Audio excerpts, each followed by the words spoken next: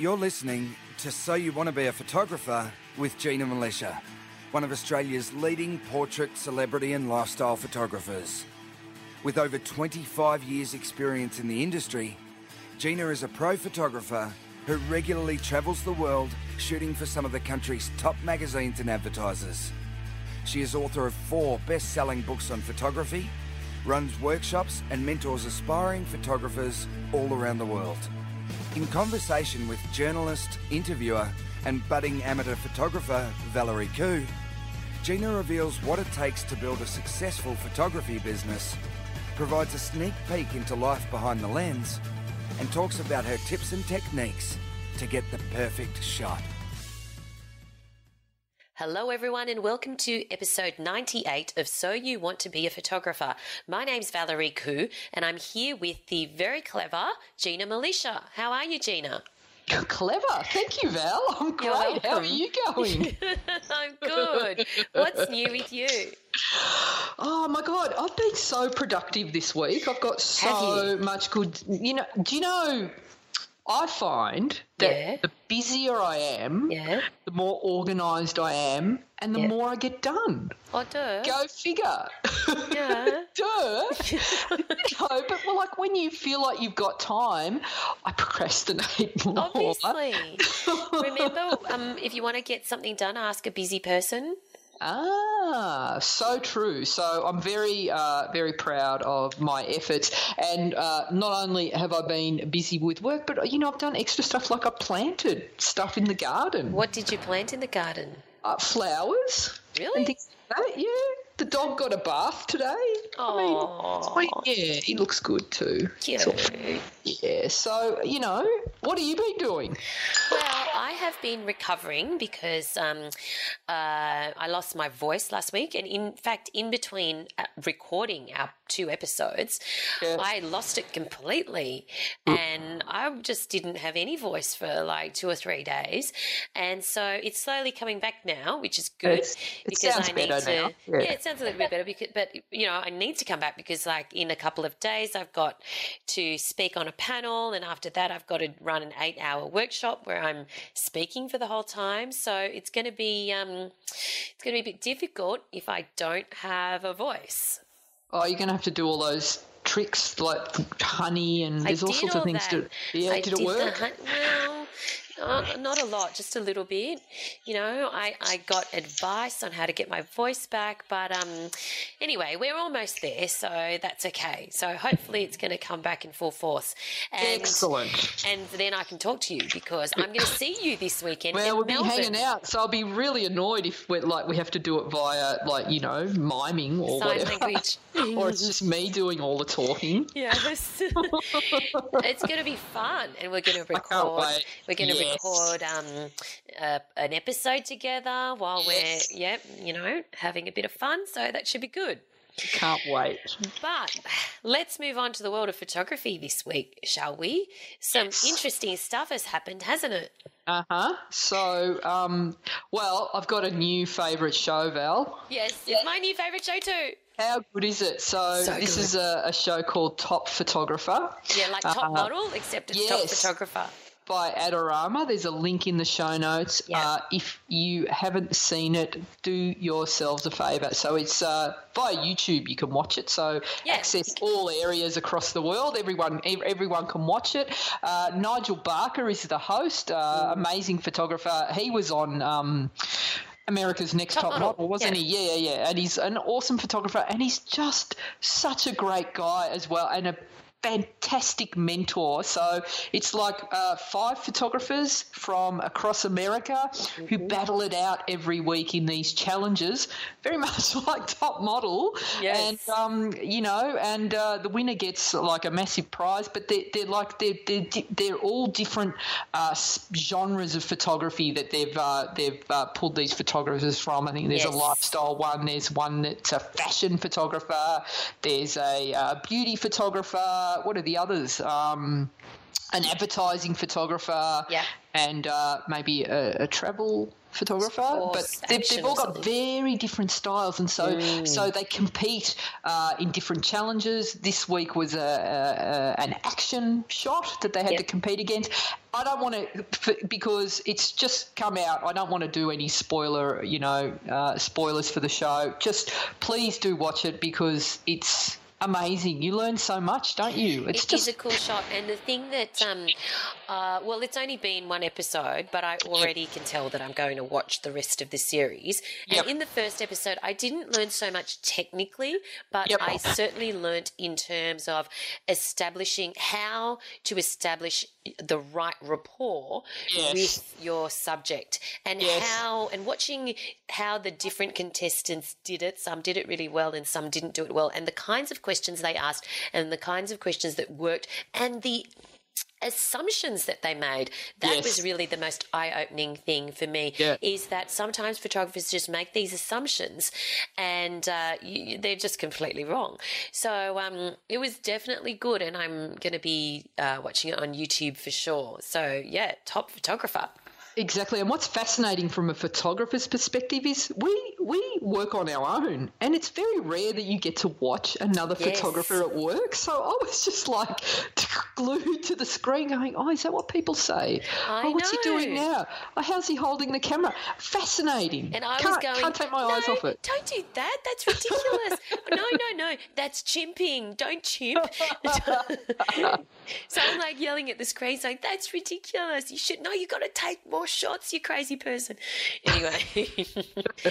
Anyway, so yes, that's top photographer. So apart from that, what's been happening with you?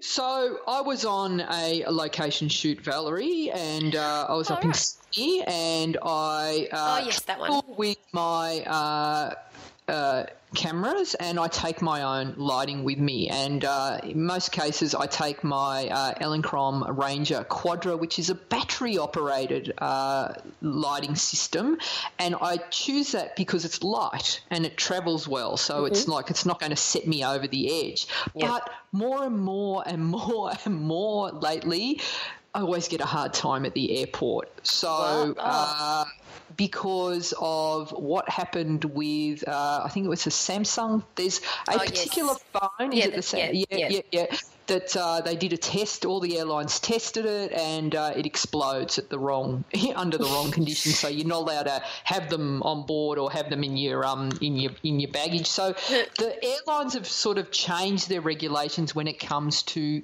battery operated devices. Yeah. So when you're checking in, you've got to declare that. Now, depending on who I got at the check-in, depends on whether I get to the gear gets to go through, or I have to pull the batteries out and have them as carry-on, and so on the way, no issues. What they do is they generally look at them, they go, okay, this is fine, just tape up the contacts and it goes through, okay, which has been generally ruled. It goes through in the checked-in baggage. It goes in as checked-in baggage, which is great because the batteries weigh a few extra kilos, and you know how I go with my gear. I've got as much as I can possibly bring as carry-on, so I don't want to do that.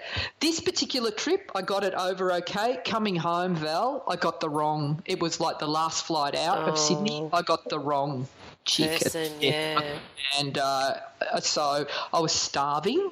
I knew I had a spare hour. I was hanging out to go and get dumplings. Oh, okay.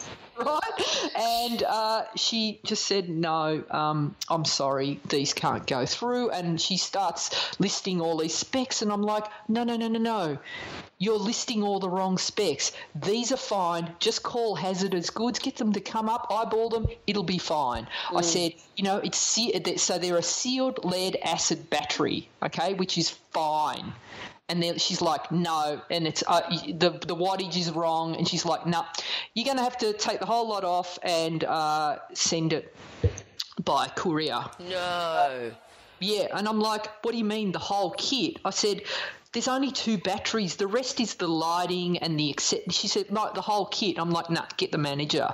And you know what happens at an airport whenever you make a fuss? They shut you down very quickly. I was very close. Yes. I knew if I pushed it, I'd be like going out of there in handcuffs. Yes. They made me take I talked them into letting the kit go. They gave me the batteries and they made me walk across to another terminal, Val, 15 minutes away and get it freighted back home. No. Batteries freighted home, yes.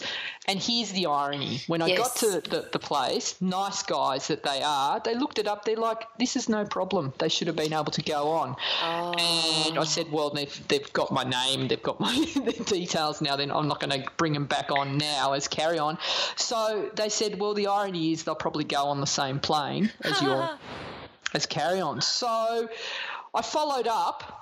And I actually wrote to the airline, emailed them and contacted their dangerous goods compliance officer, sent them all the specs because I don't want this to happen again. And the word is, she said, as your non-spillable battery does not exceed 12 volts and 100 watts, I can confirm that it is permitted for carriage. Wow. So and she said, you can use this email next time and you won't have any problems. So if any of you are travelling, just be aware of that, and it's different with all different airlines. But find out the wattage of your batteries and what they're made of, and get that ahead of time so you don't come to grief at the airport. Because if you're travelling to a job and they don't let them on, you could be in trouble. So that was great advice. That was an exciting. Who knew that and there I missed dinner, Val. I missed dinner. Can you get it on the plane? No, and so and it was like the airport was closed. Nothing. The only place that was open was Macca's. Oh, that's it. I missed out on my dump. That's McDonald's for our North American listeners. We call in Australia we call it Macca's. You change it. You shorten everything. Yeah. And you put a vowel at the end. So you talk about Jono and Dano and you go to the Bolo, which is the bowling club. The Bolo. And the Botlo is the bottle shop. The Botlo is the bottle shop. Yes. Yeah. So yes, that's Sanger right. is a sandwich. That's right. But this is not a lesson in the English language in Australia. So, great tip, great advice, Gina. I will be travelling on a plane to see you in a few days. And you're not bringing your lights, are you, Val? I am. I'm bringing lights. I'm going to bring lights. I'm going to show you my new lights. Are you bringing lights? I am. This is the first time I'm going to be bringing you lights. So, I better look up stuff, yes. You should look up stuff. If they're portable lights, yes, you need to do that, Val. Yes. Okay, I will do so. And I will show you my lights. Okay, I can't wait. Yeah, I'm sure they don't compare. Lights for? I'm sure they don't compare with your lights, Gina, but, I like them and hope you say nice things about them. I will say nice things about them, I promise, Val. All right, so you have a link for us about Nutella. So the FDA in the US are asking for submissions on Nutella, and what they want to find out is they want to reclassify what an actual serve of Nutella is, right? And so a serving size. Goodness in a jar. So Nutella is, they say that the serving size was 2 tablespoons, and the FDA want to reduce that. The FDA is saying it's 2 tablespoons. Nutella want it reduced to 1, and you just spread it lightly so that the spread is it gets reclassified as a breakfast spread, like peanut butter and things like that. That's ridiculous, Val. Everyone knows that a standard serve of Nutella is the jar, right? Yeah, well, it is where you're concerned. And it's the jar. Can I just say, listeners, that she's not joking, because one day Gina came to my house and I had a full jar of Nutella. I'm not joking. It wasn't like a kilo jar. It wasn't the half kilo. But it was still it wasn't the little one. It was like the big jar. And the next day it was gone. I'm not joking. I actually thought she'd eat a lot of it, but the next day it was gone. There was no more Nutella left overnight. But that's how you eat Nutella, Val. That's how you eat it. And it's like you open it, you can't put the lid back and put it away. You have to finish it in one sitting. So to the FDA, if you're listening, one standard serve is one jar. Everybody knows that. They just needed to, and several listeners, thank you, sent me that link. They just needed to come to me first, and I would have clarified. Thank you for sharing that very important piece of information on this photography podcast, Gina. Not a problem, Val. More than a photography podcast. More. So we want to give a shout out to Mark Hamilton. Now, he's writing a review on iTunes where he's given us a 5-star review. Thank you, Mark. Under Mark Hamilton Photos, and he's called it outstanding content delivered in a funny and relatable way. So Mark has said, found this podcast after listening to a few others, and by far Gina and Valerie deliver some of the best tips, tricks and thoughts on photography in a way that is so easily relatable. Gina and Valerie's down-to-earth and honest comments and banter make it easy to binge listen. If you want to improve your photography, this podcast will open your eyes to the industry and the art of being a photographer. Great job, Gina and Valerie. Keep up the spectacular work, and thank you for sharing your knowledge. Thank you, Mark. Thanks. That's awesome. Very cool. Yes. That's made our day. I'm sure I speak for Gina when I say that. That's so cool. Really appreciate it that you took the time to do that on iTunes. And, of course, if you do have 30 seconds to leave us a review or rating on iTunes, we'd really appreciate it because it keeps us in the rankings. All right. So I'm really excited about this week's episode, which is how to work with fill light, because that's something I've just been mucking around with lately in the past week, actually, because I've been shooting a few things and with your new lights, Val? I wanted only a little bit actually, because in the end I got distracted from the new lights. That's why I want to bring them this weekend. Okay. I got distracted because I was using fill light instead from like reflections. You see? Okay. So that is and because that was just more, I don't know, I just wanted to do it, and it was interesting because at different times of the day they were the reflections were different, and just comparing the shots was interesting. So I did use my new lights just a little bit, but really not enough, and that's why I'm keen to bring them down to a bit of a workshop, Val, with me. Maybe.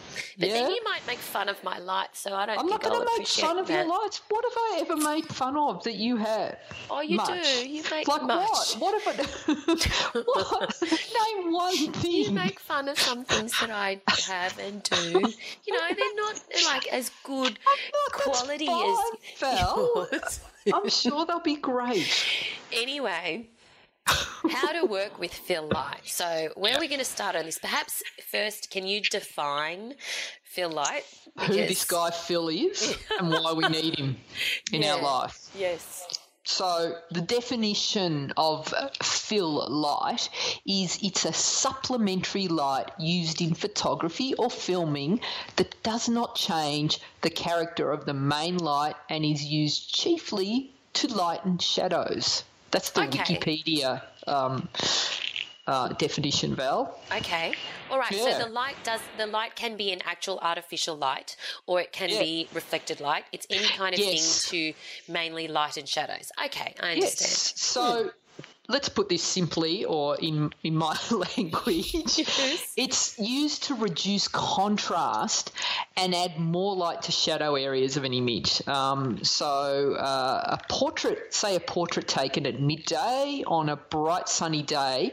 Think about that portrait. You've got the sun right overhead. It's going to be, if you've got bright sunshine, it's going to be high contrast lighting. So that means when I say high contrast, the difference between the shadow areas and the highlight areas is not great. So it's very dark in the shadows and very bright in the highlights, and the transition isn't that smooth. High contrast. Yes. Okay. So the eyes don't get any sunlight, so they're very dark and raccoony, and so is under the chin, etc. So you would use fill light ideally to lower the contrast so you get more detail in your shadow areas, and the transition from shadow to highlight is a lot smoother, and you end up with a a prettier image, Val, a nicer image. So are the eyes actually darker, or you mean the eye sockets? So the eye sockets, it'll make everything, like if you're lighting very, very high contrast, everything, Yes. like, you have very dark darks and very light lights. Yes. So, and if okay. you're doing portraits that are high contrast, it'll be hard to see detail. It brings out, so when you've got high contrast lighting on someone's face, it means that if their face is lined, you're going to actually, bring all those details out. And not everyone likes to accentuate those sorts of details when they're doing a portrait. Unless you want to do a character portrait, then that's great. But for example, my cat Rex, who has beautiful blue eyes, gorgeous, like stunning. Sometimes when it's high contrast, his eyes actually don't look blue at all. They look quite dark. So I need to be using fill light. If you use fill light, yes, and the right kind of soft light, then you would be able to see the blue of his eyes. But definitely the wrong light, you're not going to be able to see them. Yep, okay. You just everything comes back to how you can make Rexy look better. Yeah. Never mention Rocky. Oh, yeah, Rocky too. Well, Rocky never gets used as an example. You just mention Rexy. You favour him. No, I love them both. They have issues, Val, when you favour one. Yeah, I know. Yeah. So the thing about fill is good fill shouldn't be noticeable, okay? So it's in the background. So, when you cook a dish or you go to a restaurant and you eat something, say you have a fish meal, the herbs and spices that they use shouldn't overpower the meal. So if there's one particular herb or spice that stands out and overpowers the fish, that's not a great thing, because all you remember is, oh my God, the coriander was just tasted like coriander. I put the entire bunch of coriander into my fish. I love coriander. I should own a coriander farm. But say if there was a spice that was like aniseed. Something not good. I don't like aniseed. By the way, for our North Americans, coriander. Cilantro. Yeah. Cilantro. Yeah. Yeah. Why is it such a different name? I don't know. It's very confusing. I don't know. It's like in America when you say, oh, I really lucked out, it means that you got lucky. But in Australia, it means that you bummed out, as in you didn't get lucky. Yeah, so that's confusing. No one understands me in America. I have to change the way I speak. Okay. Anyway... But the listeners do, so that's good. Yeah. If you have a latte, Val, yes, and all you can taste is milk, that really milky, that's not a good thing. You want it the coffee is the main ingredient. You don't want the milk to overpower the coffee. And let me give you an analogy that you will understand. Okay. Wine, Val. Yes. The ingredients in wine. If you know how they use different timbers, like they whatever they use in the wine to bring out the subtle little flavours that I never really can taste. Oak and walnut and all of that sort of thing. So if you drank wine and all you could taste was walnut, right? I wouldn't know any difference because I'm really not very clever with wine. But I'm not very discerning with wine. No, neither am I. I just drink it and I'm happy, I go get by your the label point. too. That's how I buy wine. If it's a pretty label, I know. Looks pretty. I I'll buy that. Me too. I actually label and price. I if there's a certain price point, I'm like, oh, it must be okay if it's at this price point. Yes. So the ingredients support the main players but never overpower. Okay. So bad feel stands out like doggy cojones, Val. Just stands out, right? Okay. And if a shot looks like lit, you've overdone it. Too much fill. You mean it shouldn't look lit? It shouldn't look obviously lit. Okay. And so there, and I certainly, when I was starting out with lighting, I had a tendency to overlight everything and overfill everything. So, like, you can have your main light, and then the fill light that you use can actually end up just flattening your whole image. So, you want to keep those subtle shadows in there, because that's what gives it. Like if you're shooting a portrait, that's what gives it its shape, and it's the contrast is good. And when you overdo it and add too much fill, and typically this is what I did when I first started lighting. I had both my lights, I would use 2 soft boxes, evenly lit both sides, flat lighting, no depth, no character. And so, and then I would overlight as well. So, like, if I was doing shots outside, and when we first started using fill flash outside, we all overdid it. We just overlit, and then it's like everyone sort of stood out, like glowed out there. So it's great to be able to bring it in and kind of use it in a natural way if you're using artificial light. But there's lots of different types of fill, so I want to just break those down next for you, Val. Okay. So you can have natural fill, or you can have artificial fill. So if you look around when you're shooting portraits, there's like lots of really good examples of where you can find natural fill light. And so we just work with portraits for this, for all of these examples, because it gets too confusing otherwise. So if you're down at the beach and you are photographing someone, and you're on a beach where it's yellow sand or white sand, and the sun is out, the fact that you've got people standing on the sand, and the sun is hitting that sand, that is natural fill, because what happens is the sun hits the sand and bounces back and gives you beautiful fill light. Yes. Now, now go on. Doesn't work. What doesn't work? Because you're not going to get a natural fill, because black absorbs light. Sorry, I just lost you there, Gina. I think your audio just cut out for a second. So what were you saying doesn't work? So if you're at a beach, you want white sand or yellow sand, okay? Yes. But if you those beaches where it's black sand, like in Hawaii, it doesn't work, because black absorbs light. Right. Yes, of course. So you need to find, and there are beaches where the beaches near me, because the beaches, my local beach, it's not the traditional yellow sand or white sand; it's kind of orange sand. That would be. I'd need to see it, because we haven't even managed. Oh, hang on.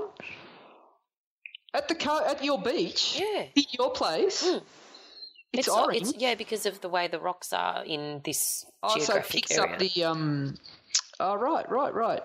That would cast a bit of a put a colour cast over your shot, actually. So, you'd need to be careful of that. But I'm going to break down the best surfaces for fill light and the not so good surfaces for fill light after I give these examples. So hold that thought, okay? Okay, all right, hold that thought. So, beach is great. Water is great. So I've got an example in the show notes of a model that I photographed in Hawaii, Val, and she's kind of backside lit. Yes. But the great thing about this shot is the water and the sand actually reflected the light back into her face. Beautiful shot. And you end up getting a bit like a beautiful light, so natural fill light. Yes. Look out for it, and you can actually position your models to use it. And it looks natural. Yes. I haven't had to pull out the flash or any artificial lighting. Because the light, the actual sun, is sort of from behind, you would imagine that she would be too backlit. You would imagine that, she would be shadowy at the front. But, as you say, it's just the perfect exposure because of the reflection from the water and the sand. It's a great shot. And, of course, we'll put all of these shots in the show notes, which you'll find at ginamilicia.com. Mm-hmm. Yeah. So the other kind of surface that is great as a natural fill, and I use this all the time, and I'm always looking out for it, is like concrete. Yes. So concrete, the natural colour of concrete is like a light grey or a white, or like sometimes they're earthy tones. Perfect fill. So in the show notes, I've got another couple of examples of a shot that I did in Sicily recently, where I've got a gentleman, and here's an example of the raccoon eyes. He's standing in full sun, all right, and the sun is overhead, and so his eyes, the sockets of his eyes, the sun can't actually get in there, so they're much darker, and you get that raccoon eye effect. Yep. So there's no fill. It's not that the sun isn't in the right position to get into his eyes. So what you want to do is just by changing his position, and what I did is I just asked him to scooch back into there was like a kind of what are they called? An like archway. A vault, an archway or a vault or something like that. And he was in open shade then, Val, and just in front of him, the sun was beating down onto the pavement, which was like a very light sandstone. The sun hits the pavement and bounces back into his face, and you've got beautiful fill light. Yes, right? yes. It looks fantastic. Lovely. And there's no more dark sockets. No more dark sockets, and you've got like a lovely catch light in the eyes, which really bring the eyes to life. So that's another kind of natural way to find fill light. The other one is if you're in the city at different times of the day. You know how you get the cities which they have the skyscrapers have like mirrored windows. Yes. And the glass, that is like a giant fill. So like when I was in Japan recently, in the city, like the entire city feels like it's lit, no matter what time of the day, because the light from the sun hits the sides of these buildings and just bounces fill light around everywhere. So everyone looks like they're lit. Wow. It looks like you feel like you're on the set of a movie. So there's an example of the four young guys that look like some Japanese boy band that were standing there. You can see there's an example in the show notes here. They're standing on a zebra crossing, and you can see the shadows, Val. They are completely backlit by the sun, right?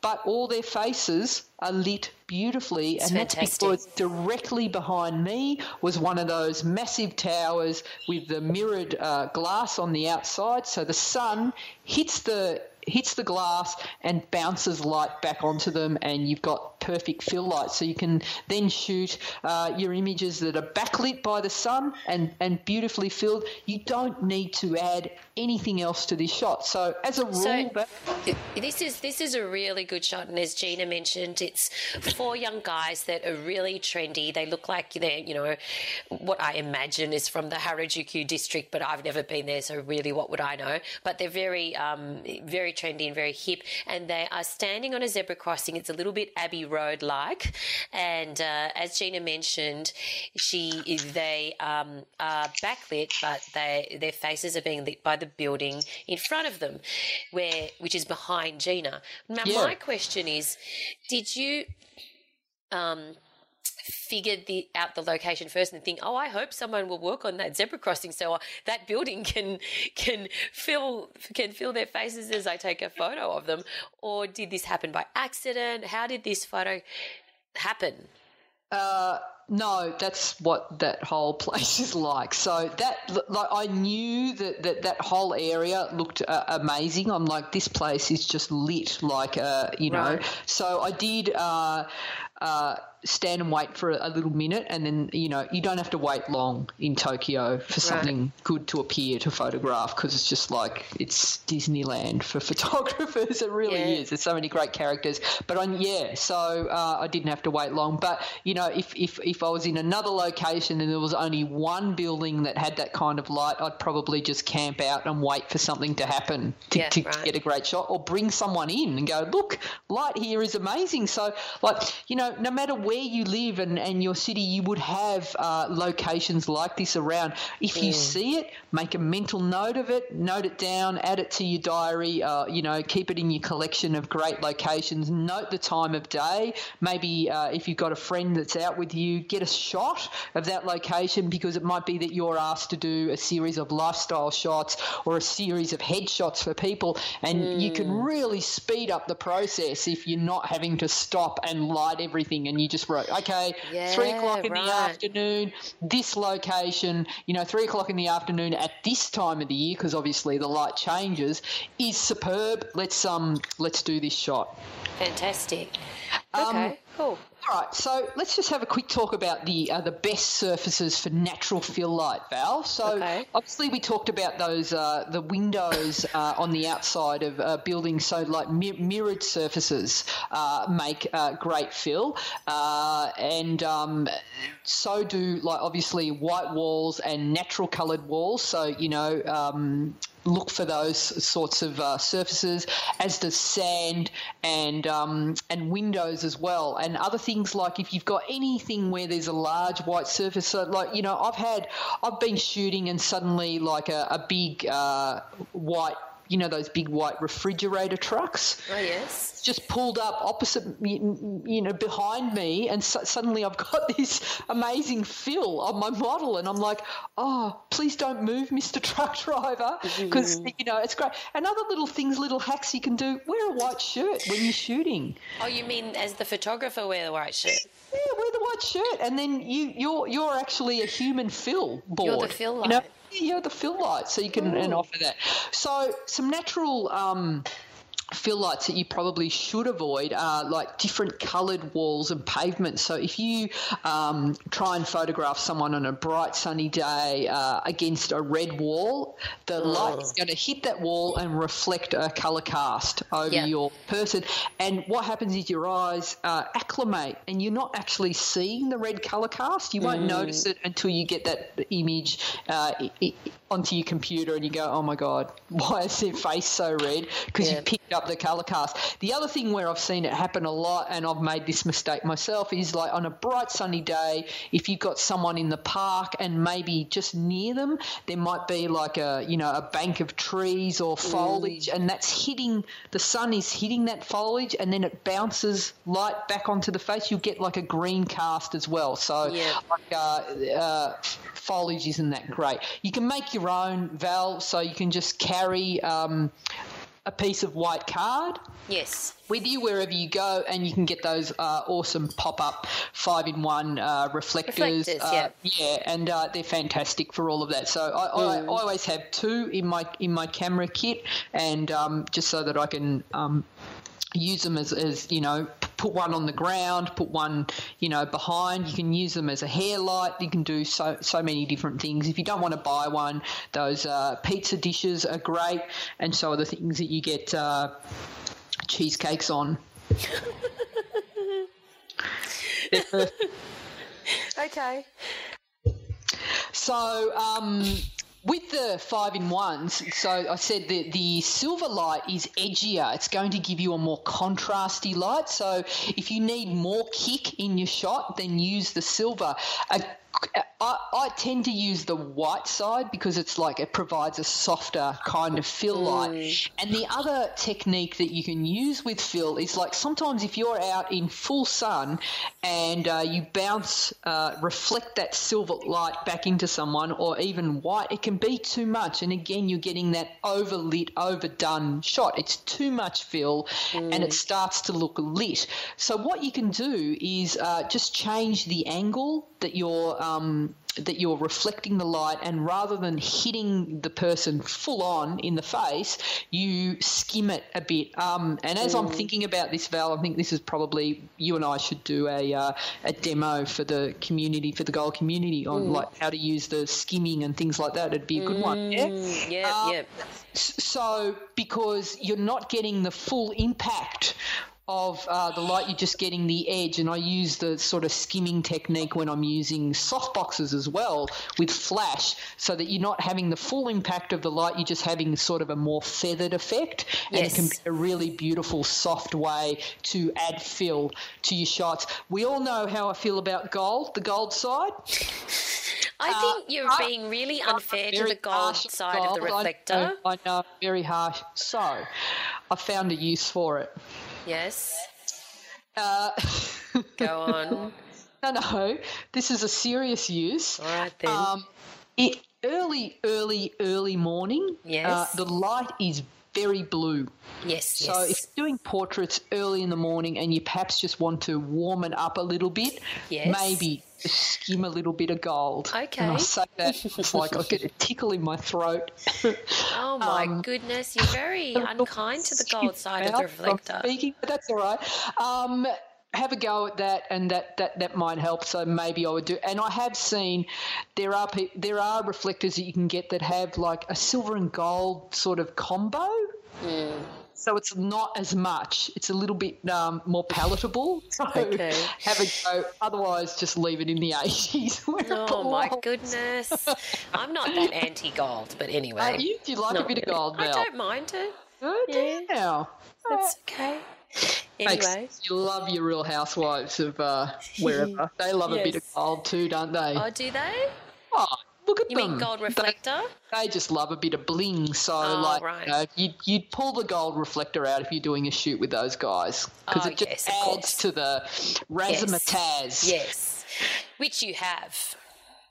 Anyway, keep going. So, now, adding fill flash. There are times that you've got a shot and everything is looking great. There is enough light. You don't need to add a whole lot of fill light. But if you look into the eyes, there isn't a good catch light.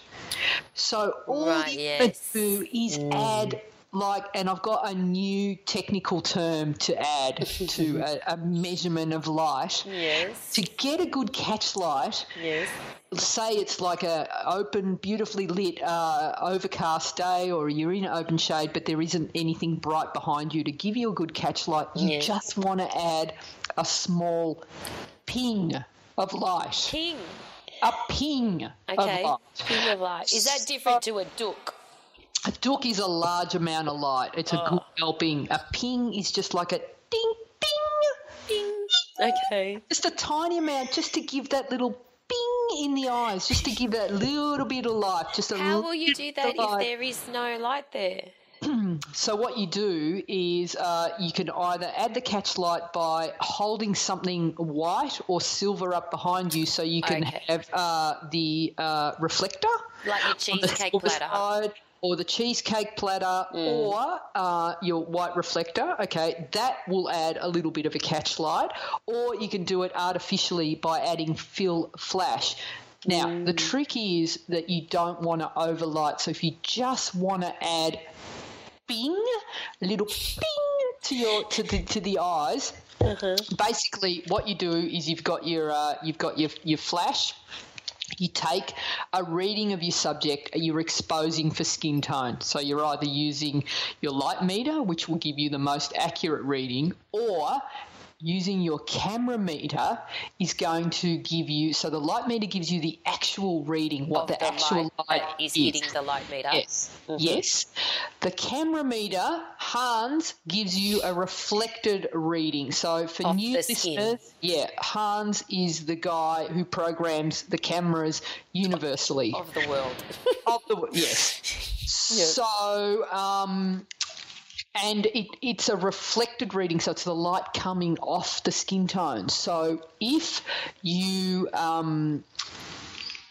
you're using your camera meter, you want to get the correct skin tone, so you want to increase your exposure by half a stop to 1 stop if you're shooting light skin tones, and decrease your exposure by half a stop to 1 stop for dark skin tones, because Hans, the guy who programs the camera, wants to give you the correct exposure for a middle area, for the average. a tone, not a white and not a black. So it's always give average. What you're saying is if you're taking a reading from your light meter, that's it. That's the reading. That's it. But That's if you're right taking it off the camera light meter, you should increase the exposure by half to one stop for light skin tones and decrease the exposure by half to one stop for dark skin tones. Is that what you're saying? Yes. Okay. So now you've got your exposure. You can shoot that shot and without a ping, you're going to get a nice shot, but you're going to get that shark eye effect. Shark eyes are where the eyes are dark. There isn't a catch light. And it I thought that was snake eyes.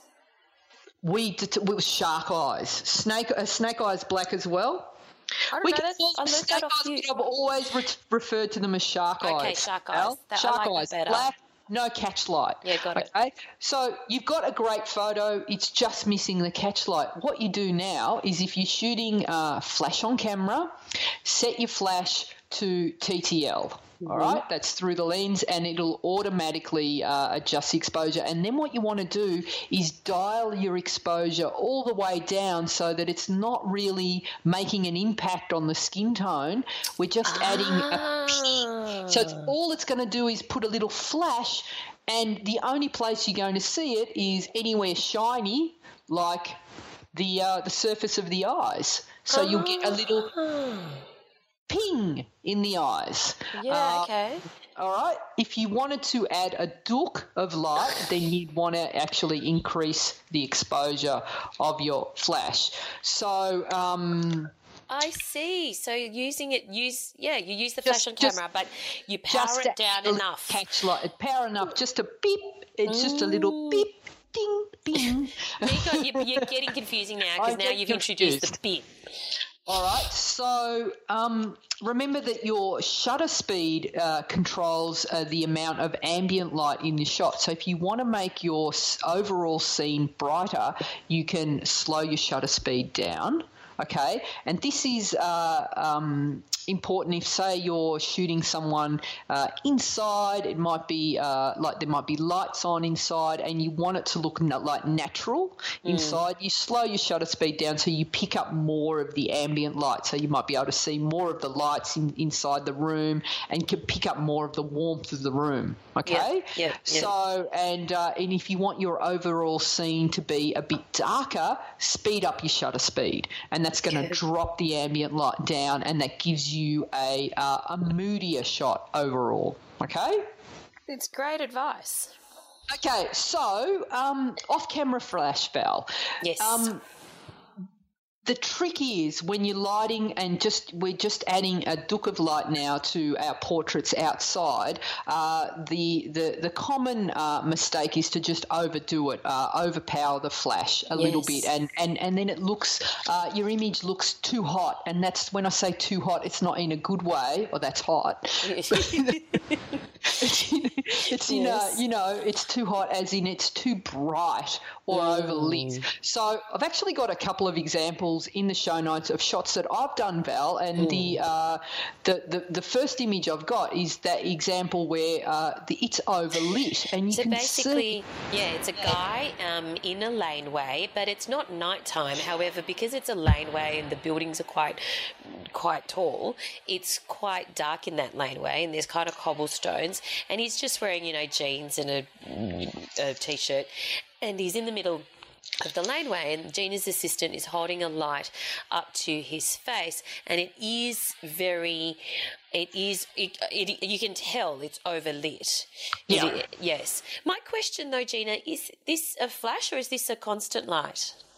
No, that's a flash that the assistant is holding. So this is a shot that shows the flash. Okay? So hard lighting, and when you overexpose, it increases the contrast. You can see the shadow under his chin in the eye sockets, and it looks overlit. It's overdone. All right. So that was my first test shot, and when I got that, I powered down, and the next image shows it reducing the flash power actually gives me a more natural looking portrait if I took my assistant out of the shot. Yes. But I did actually. So that's how I shoot, Val. I like to have my light very close to my models, and I have my assistants like walking along next to them, a voice activated light stand there, and Anthony, that's the assistant Anthony, and what I do is at the end of the shoot I get him to jump out of the frame, and I lock off my exposure and take a clean plate, so it's very easy in you get in both Photoshop the to remove and everyone out of the frame, and then I've got a clean plate, clean background, and then it's very easy to actually remove the model. And I think there's several examples of that. If you just check out my website, if you want to know how to do that, I've done tutorials through the newsletter, I think, Val, and there's heaps on the community about how to do that technique. And to work that way. So it looks far more natural. So that's like my go-to. Like I look at it and I'm thinking, does it look lit or does it look overlit? And so and sometimes I'm like, if I shot this the way I saw it, it wouldn't be as moody. I like to drop my background down and make it a bit moodier, but I still don't want it to look that overlit where it glows, jumps out of the shot. So I'm a bit more conservative when it comes to lighting, and I'm starting to it feels like more and more I'm trying to underlight rather than overlight, and I want to see some tone and shadows and try and make it look as natural as possible. Yeah, right. Fantastic. So a couple of important things to remember. So your shutter speed, when you're using flash, you've got to be at around at 200 if you're on a Canon, 250 for a Nikon or lower for off-camera flash, because otherwise the camera's not going to sync with the flash and you end up with a black line because the camera shutter isn't fast enough to keep up with the flash. So you get the line of the shutter in the shot. Okay, so here's where it gets really cool. You can add a duck of light and use a reflector as well to bounce light back in. This is called a double duck, Val. The double duck. Hang on. I'm trying to understand. So you're adding the duck with a flash. Yeah, so I'm adding a duck of light into the face with flash. Yes. And then you can actually have a reflector like under their face, which the flash bounces into the reflector and back up into their face. Double duck, Val, double duck. And it's filling up the shadows even more. So I'm using it a lot when I'm shooting portraits outside, and I want to eliminate the hard shadow that the flash might use, particularly if I'm using a harder modifier like a beauty dish or something like that. So the double duck works a treat for just evening out the light, and you can still sort of work on your ratios, so you've still got those shadows but they're not as harsh, so you can play with the different levels and have your contrast as high as you like, or have your shot as flat as you like. So you can add ping with a reflector, which I mentioned, just by holding a reflector behind your head. Holding the cheesecake platter up. The cheesecake platter, or just get a friend to hold the cheesecake platter, or just, I don't know, find a wall where there happens to be a cheesecake platter stuck to the wall. What if your friend held their iPhone on flashlight? That would work as well, Val. That's going to add a little ding, but I actually imagine that it's almost too much. That flashlight is a little too much. So if you had like a smaller version or a way to power down the flashlight, so it's just a tiny little, ping of light. Yes. I had another term for duck, but it didn't work because it's got another meaning. So anyway, you can add the quality of fill. Which letter changed?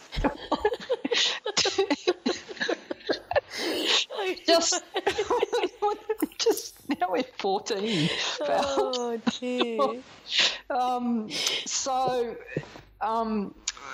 the quality of fill is influenced by the size and proximity of light to your model. So if you're using a large modifier, it's going to give you a softer light, less contrast than a smaller modifier. So think about that as well. And if you want your light to be softer, then bring it as close to your model as you can. And that's why I do all those things where I always have lights in my shots now, and I know that I can remove them in post if I'm shooting to tripod. Hang on, if you want your light to be softer, move it closer to your model. Yes, it doesn't make sense. It's counterintuitive, I know, but the closer your light source is to your model, the softer the light. Really? Yes. Okay. Yes.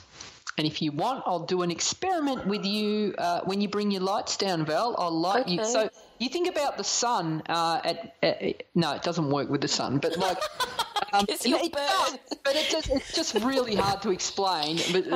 But basically, if you get a torch, Val, and just have, say, a ping pong ball or something like that, or a golf ball on your desk, take the torch and light the ping pong ball from the other side of the room and have a look at the shadow.